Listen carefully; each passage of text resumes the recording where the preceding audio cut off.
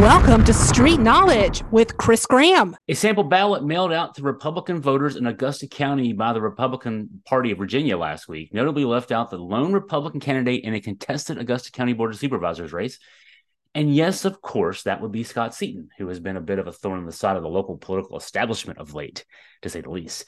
Hi, I'm Chris Graham. We're going to discuss this news and reporting that we had on AFP online on Sunday. October 29th. I'm November, not quite yet. The election being a week and a day away from the recording. We're recording this on Monday, October 30th. The election is Tuesday, November 7th. The sample ballot was paid for by the Republican Party of Virginia and authorized by the Augusta County Republican Committee, according to information on the address label, which we actually reproduced on AFP. If you go to the AugustaFreePress.com site, you'll see. We reached out to the Republican Party of Virginia and to Dave Bourne, the chair of the Augusta County Republican Committee, and he also happens to be the Republican nominee for the county treasurer spot, for comment. Neither responded. So just wanted to make clear that we did want to get some information from those folks as to what happened here, why a prominent member of the Republican team will be left out of the mailer here. We have been able to piece together what may have happened from background conversations we had with a member of the local Republican Party committee and also with a member of Seaton's campaign team. According to what we've been told, the county GOP committee has not met for several months, and it's not known whether the committee voted to approve the design of the sample ballot, which features the party's candidates for state, Senate, House delegates, and 3 of the 4 constitutional offices. Bourne, as the local party chair, from what we've been told, would have had to have signed off on the final design. And so, which makes sense. Someone would have to sign off on the design.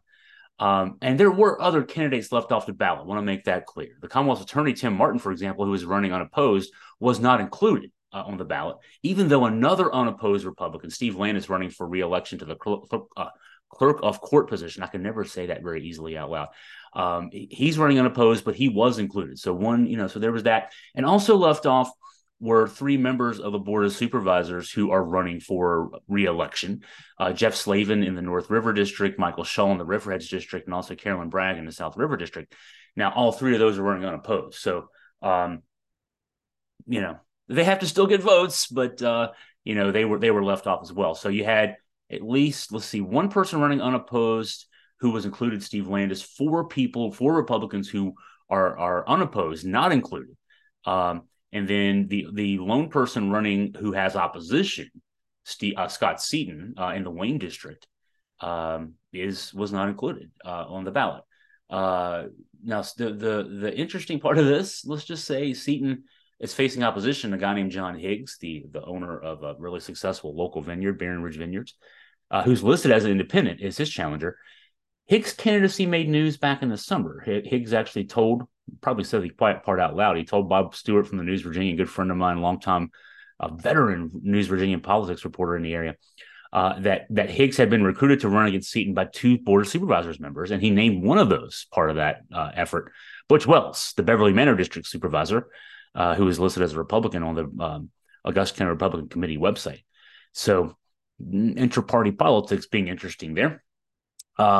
Wells and Slavin and Shull have been outspoken critics of Seaton, who first raised the ire of county leaders back in the spring when he raised issue with fees assessed to local residents by the regional animal shelter that Seaton contends haven't been authorized under state law or local ordinance. We actually will have a lot more on this topic a little later today, October 30th. In fact, I may have another podcast later today on Augusta County politics. But just that's a spoiler alert.